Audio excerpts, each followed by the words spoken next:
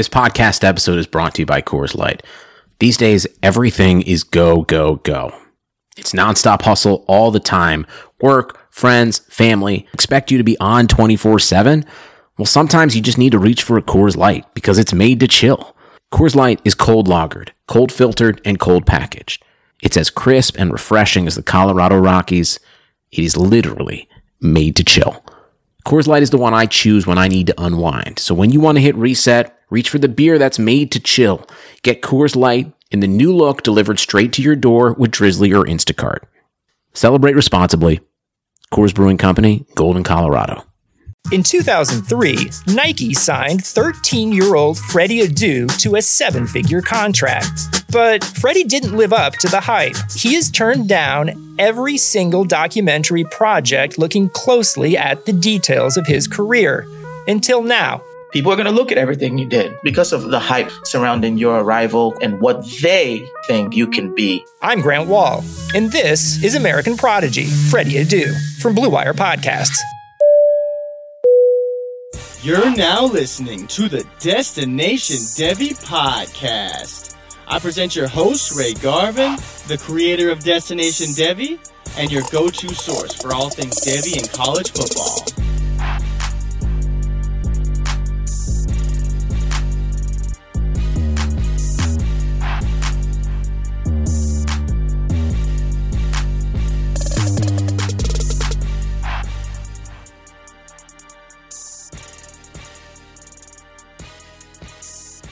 Sit back, relax, and let me talk to you for a second. Good people, welcome back. This is Destination Devy, and I am the captain of this here thing that we do. Y'all know who it is, man. It's Ray G. You can follow me on Twitter at RayGQ. Make sure you're following the show at Destination Devy. Go to the YouTube channel, check that out. Got content over there.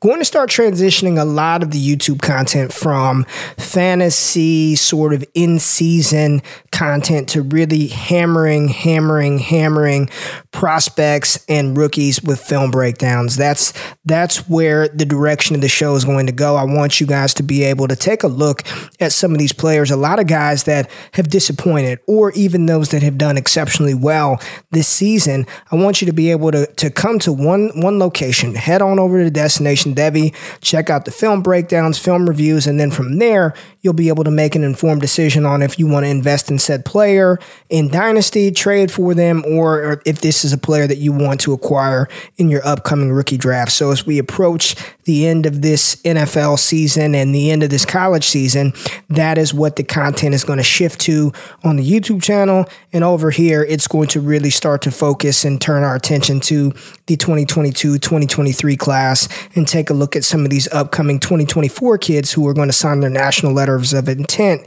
here in the next couple of months. But man, takeaway show today, I've got to start out by saying this college season, I am grateful. I am happy that we have games. I'm happy that we get to watch football, but it just doesn't feel the same. It feels just kind of, we want to see these big-time players play in their rivalry games. We want to see these big-time players just play, right?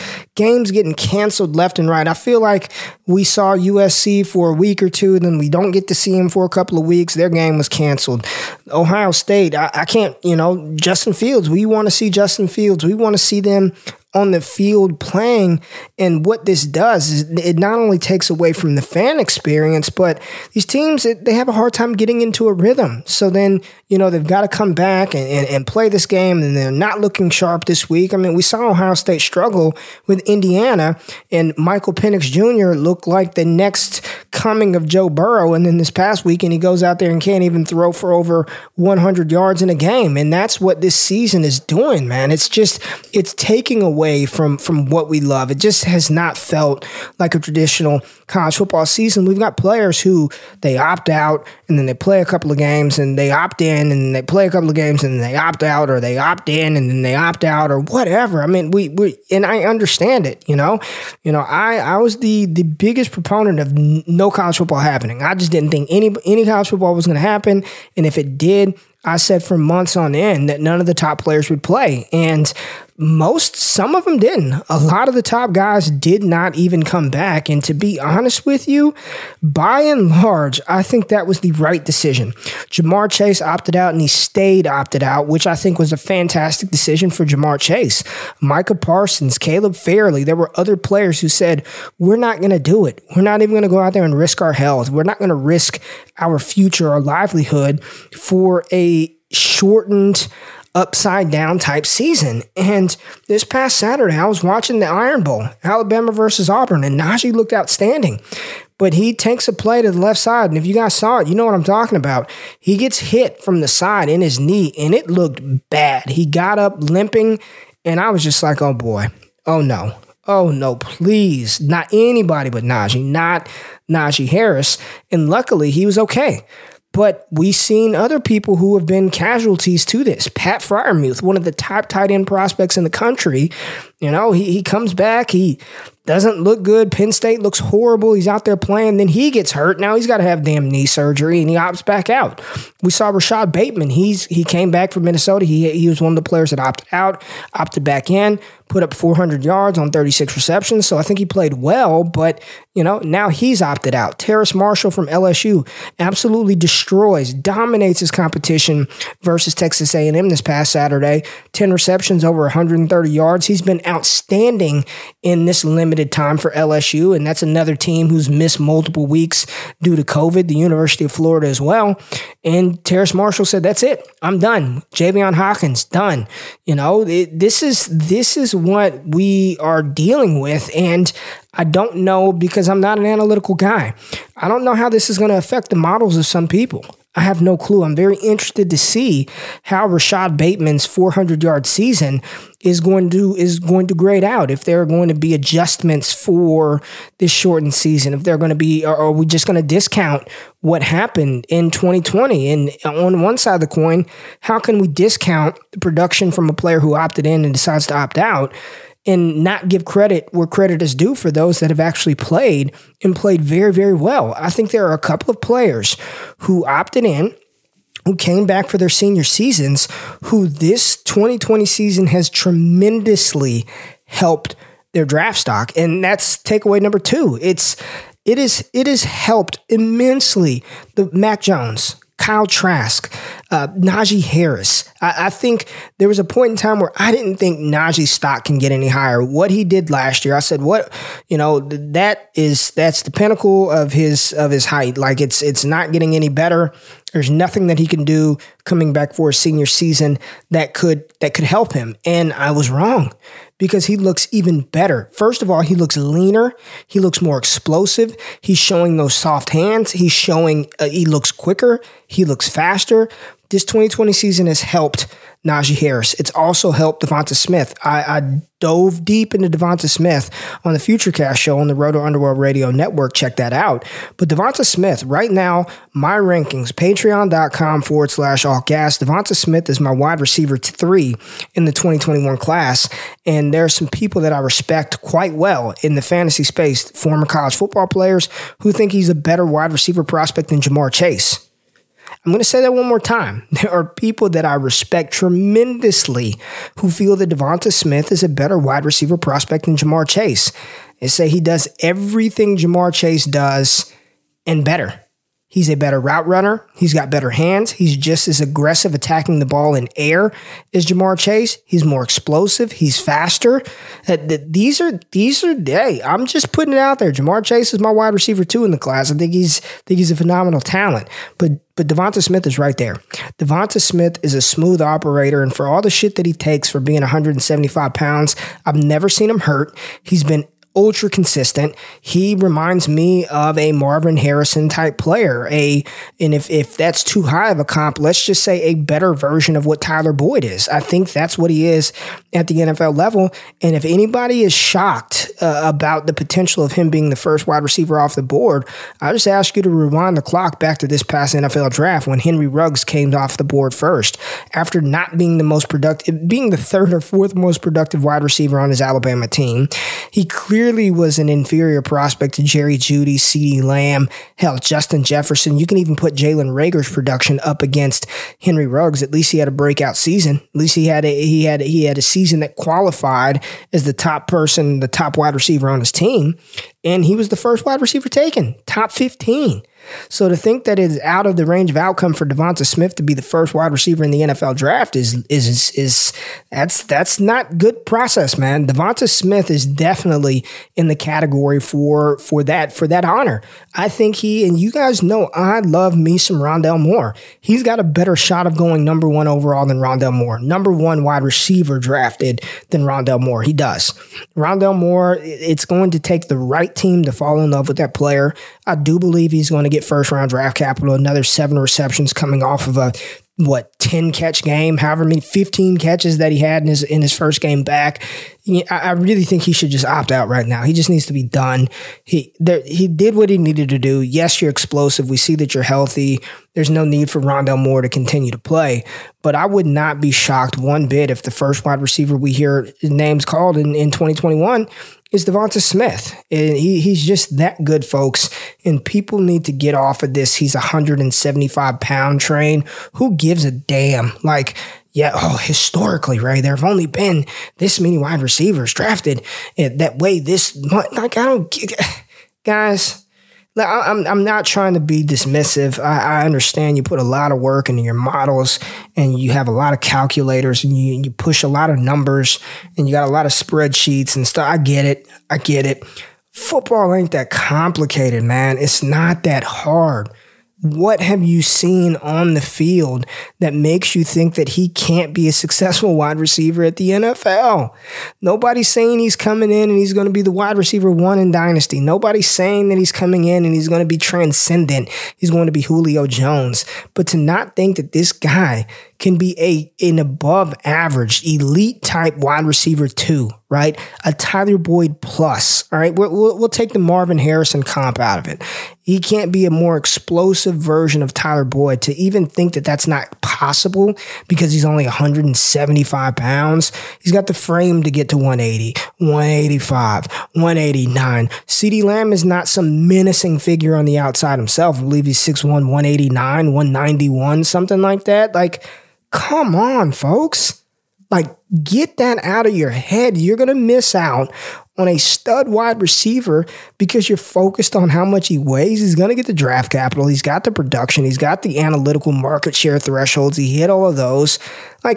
Stop it. All right? And the next takeaway, we're just going to stick with Alabama and 2 other players that this season has hurt. Well, one player that it hurt was Chuba Hubbard. He didn't play. I don't know what's up. I don't know if he opted out. I really have no clue. But this opt-in decision, this decision to come back for his redshirt junior season has killed it for me with Chuba Hubbard. And I was his biggest advocate heading into 2019. And I told everybody that he was going to be a smash hit in college football, and he was. And I really thought at that point in time he should have declared. He would have been a 20-year-old running back in the NFL coming off a 2,000-yard season with elite speed and explosion. Tevin Coleman, is who he reminds me of. An up-and-down home run threat that lacks lateral quickness, that can catch the ball in the backfield. But, this season has not helped Chuba. This has not helped Chuba Hubbard at all. And while Jalen Waddle was injured, I do believe that he showed enough, over 100 yards in 5 straight games, no less than 5 receptions, showing that dynamism, that speed. He's still going to be a first-round pick, I believe, when it's all said and done. But Mac Jones, folks, it's time. It's time to give this young man his credit, the respect that he deserves, and him to be mentioned as the top of that second tier of quarterback prospects when you're talking about Zach Wilson, Trey Lance, and Kyle Trask. Why is Zach Wilson some great Why the hell is he more of an impressive prospect than Mac Jones? He plays at BYU in the Mountain West Conference. He was okay last year, didn't do much before that. This is really his coming out party. And if you look at all the analytical numbers, all of the throwing, passing metrics, Mac Jones is right there, if not better than Zach Wilson in all of them. And he's doing it in the SEC. He's doing it against the Auburns, Ole Miss. He's going to do it against Florida in the SEC title game. He did it against Georgia. Pinpoint accuracy, deep ball thrower. Neither of them are these athletic marvels that are going to run for 500 yards a season, right? I do believe that Zach Wilson is a little more athletic than Mac Jones. But again, the level of competition, what they're doing. Why is Zach Wilson? Why? Because you guys just want to hype somebody. You want to hit on the thing that I've noticed about Twitter, and this is why I tell everybody to be mindful of the content you consume. What I've seen happen over the past year, and I've been in this fantasy space now, this will be coming up on year 2, all right? Everybody wants to be first to the party on something. Everybody wants to hit on the player that nobody knew about, and I was able to tell you first. You heard it here first, so follow me so I can get my follower count up. Watch me. Screw all of that, man. I think people are putting cart before the horse big time. Do I think Zach Wilson is a first-round talent? Absolutely. Is he a tier 2 quarterback? Absolutely. Should he be drafted in the top 30 of the NFL draft? Absolutely. But to put him in that category and disregard Mac Jones is reckless. It's absolutely reckless. And there's nobody that can tell me that Zach Wilson is some elite and is so much better of a prospect than Mac Jones. Does Zach Wilson have a cannon of an arm? No. Does he have this just, crazy high school profile that we've just missed on something? No. He's doing it at BYU. Once again, his toughest competition that he faced this year was the University of Houston. You put Mac Jones and that Alabama team up against the University of Houston, and they destroy it. Now, I get it. It's Alabama versus BYU, but the point remains that you can like Zach Wilson. You can like him. I like him. You can like what he brings to the table. You could like his playmaking ability.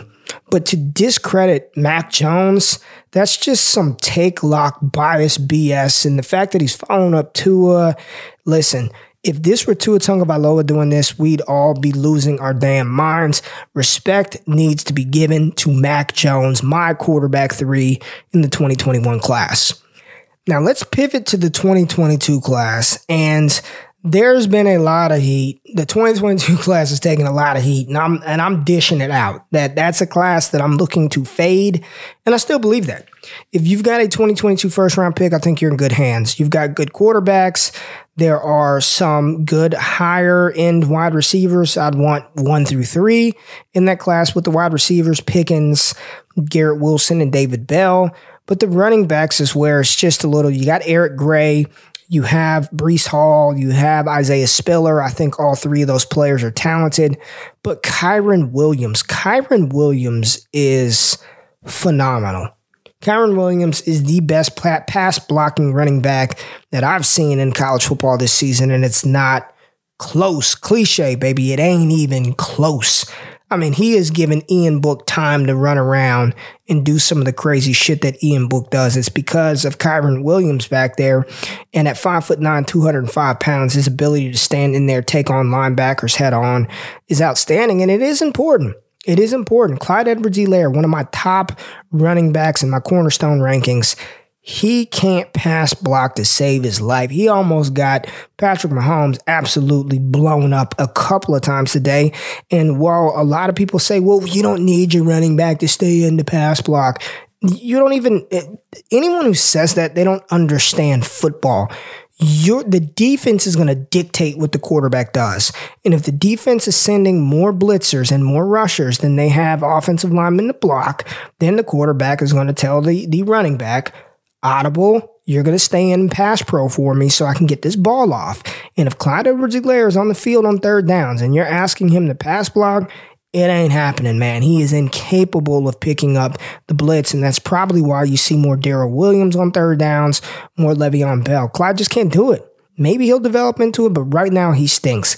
Kyren Williams does not stink. He is phenomenal in his pass pro, and he's a hell of a running back. Approaching 1,000 yards on the season, over 20 receptions, over 200 receiving yards in college. This kid is legit. Kyren Williams, he's going to be, if I had to slate it right now, he's a first-round rookie pick in 2022. Somebody that I think would be a solid contributor at the next level. I don't know how many elite running backs outside. It's Breece Hall. He's an elite running back prospect in that class. He's a guy that's going to come in from day one, and he's going to be a starter in the NFL. I can see Isaiah Spiller from day one being a starter in the NFL. As much as I love Eric Gray and as much as Kyren Williams is growing on me, I don't think either of those guys are day one starters, but both of them will have an opportunity to play at the next level. But he's going to continue to rise up my running back rankings. Phenomenal player. As is Jalen Tolbert. Jalen Tolbert is my small school crush this year, the big 6'3", 200-pound wide receiver out of South Alabama. He's only a junior, 59 receptions, 993 yards, 8 touchdowns on the season, but I do think he's a player that can declare after this season and get drafted probably day 3 of the NFL draft. We'll see how he tests, but at that size, his dominance at South Alabama, he had over 200 receiving yards this past weekend. Not as impressive as Tyreek Hill and what he was able to do today, but Jalen Tolbert is a small school crush that I have. He's one of my small school guys that I'll plant my flag on. I like his game. I like his physicality. I like what he does with the balls in the air. He's made some absolutely ridiculous catches on the season. Jalen Tolbert, just one of those names to keep your eye out on. Now, one of the biggest takeaways is Kyle Pitts. He's a takeaway every single week, right? He's that good. He cemented himself as a top 10 pick in the NFL draft. He's that damn good. He's that good. He will be a top 10 pick in the NFL draft. And y'all know I've been talking about Kyle Pitts for 2 years now. 2 years now. He's a top 5 dynasty tight end right now. I said top 10. I've changed that tune. He's top 5 right now. Michael Mayer and Eric Gilbert are better. They are going to be better tight end prospects than Kyle Pitts. That's how good Michael Mayer from Notre Dame and Eric Gilbert from LSU are. They are out freaking standing. Both of these players are probably going to register a breakout season after this shortened season. Both of them are racking up the receptions, racking up the yards, and in collegiate tight ends, man, they're not used like they're used in the NFL. They're not schemed the way that tight ends like a Travis Kelce, like they are in the NFL. But these two players have already kind of carved out that role for themselves at Notre Dame and at LSU, and we know that Ian Book isn't the best quarterback there is, and God knows that TJ Finley and Max Johnson, they're not Joe Burrow or anything. Can you imagine Eric Gilbert with Joe Burrow last year? He looks like a wide receiver out there rocking that Justin Jefferson number 2. Both of these players, I believe, are going to end up being better tight end prospects, better NFL caliber tight ends than Kyle Pitts. That's how good Michael Mayer and Eric Gilbert are. Now, my final takeaway, and this is OG Q being transparent with y'all. When I'm looking at these running backs, and I'm looking at my rankings right now, I got them pulled up right now, my 2021 running back rankings, patreon.com/allgas. I'm not going to lie to y'all, folks. After number 4, I have no clue what to do. I have no damn clue. I've got CJ Verdell at 5 right now. That's going to change. He has disappointed the last 2 games. The explosion is there.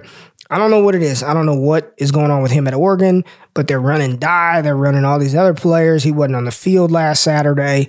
Chuba is at 6. He's taking a tumble. Zamir White, I'm happy that he's looked good. I appreciate the work that he's put in. I like Zamir White a lot coming into last season. The double ACL tears, and he's not even dominating at Georgia. He's not even dominating right now. I'm not in on Zamir White. Javion Hawkins is somebody that I like. I like his talent. I like his skill set. He is a satellite plus back. Javion Hawkins will never be a feature back in the NFL. I'm sorry to say that. I know there's some Javion Hawkins fans out there, but he's not a feature back at the NFL level at 5'9", 180. It's not happening for Javion Hawkins. After that, Jarrett Patterson. Like him. Think he's a good back. Think he's going to have a role at the next level. I don't know if I can bump him up to RB5. Demetric Felton, love his do-it-all skill set. Cameron Harris is tanked. Kylan Hill, no thank you. Chris Evans, Elijah Mitchell, Stevie Scott. We got Mo Ibrahim, who has played well, but want to see how effective he is, how quick and how fast Mo Ibrahim is. But the next player that I have, he is probably going to make the biggest jump in my rankings, and that is Oregon State running back Jamar Jefferson. And I am ashamed. I'm absolutely ashamed. Because after his freshman season, I was all aboard the Jamar Jefferson train. I talked about him on this show, talked about him on multiple shows, ran for over 1,300 yards, 12 TDs, and had 25 receptions as a true freshman. And y'all know I'm from the West Coast, grew up in Vegas, so USC Trojans fan, so I'm up watching the Pac-12 after dark. I saw a lot of Jamar Jefferson. He wasn't even supposed to start. They had another running back there. I believe his last name was Pierce, who was supposed to be the guy, but then Jefferson they couldn't keep him off the field. He was that good as a true freshman. His dominator rating, market share percentage, he's one of the college football leaders after his 2018 season in running back market share, with 31% of the team's offensive yards went to Jamar Jefferson, the true freshman. The only players that are fantasy relevant that were ahead of him after his freshman season: Joshua Kelly at 6, Jonathan Taylor was number 1 at 39%, Eno Benjamin, Puka Williams from Kansas. So Jamar Jefferson right there ahead of Keyshawn Vaughn, ahead of players like a Mo Ibrahim, ahead of players like an A.J. Dillon. That's how good he was as a true freshman. Then his sophomore season, he had an ankle injury that hindered him. I mean, he was not the same in his sophomore season. 9 games, 685 yards, 8 touchdowns, only caught 9 balls. Here in the short Pac-12, I think they play 6-7 games, 4 games in, he's got 675 yards. So he's already eclipsed, or damn near eclipsed, his yardage total in half the time of his sophomore season. A healthy player, averaging 7.4 yards a carry, 7 touchdowns, 8 receptions, 60 yards. And at 5'10", 217 pounds, he has the size to be a TDT, a 3-down threat. And the biggest question mark about Jefferson outside of the injury is the fact that, does he have enough speed to hit the home run? Does he have home run hitting ability? And we saw versus Oregon him take multiple big time runs to the crib. He's got more than enough speed to be an effective and dynamic player at the next level. And I'm here to say right now, I love me some Kenneth Gainwell. Kenneth Gainwell ain't moving. Javonte Williams had a bad game versus Notre Dame, but so did Travis Etienne. That Notre Dame defense is real. So Javonte Williams, I think for me, this is what it's going to be, folks, because it's time to start finalizing this and stop shifting shit around. Top 2 guys are locked in. I thought Javonte Williams could, if he would have impressed versus Notre Dame, if we could have seen something versus Notre Dame where Travis Etienne could not thrive, if Javonte Williams would have broken out versus Notre Dame, there would have been a good chance that I moved him to my RB2 in the class, but he couldn't do it. And to be honest with you, Michael Carter looked a little better than Javonte Williams did in that game. And so for the top 2 guys, it's locked in. It's Najee Harris, it's Travis Etienne. That is not shifting. That is solidified. Write it down in ink and stone, not moving those two. Those are the 2 tier 1 running backs in this class. After that, you've got Javonte Williams. Still love the skill set of Kenneth Gainwell. And don't forget, I just keep telling people, as excited as we are about Antonio Gibson, and we should be, he looks phenomenal. Kenneth Gainwell was the reason why Antonio Gibson did not receive more touches from Memphis last year. That kid is special.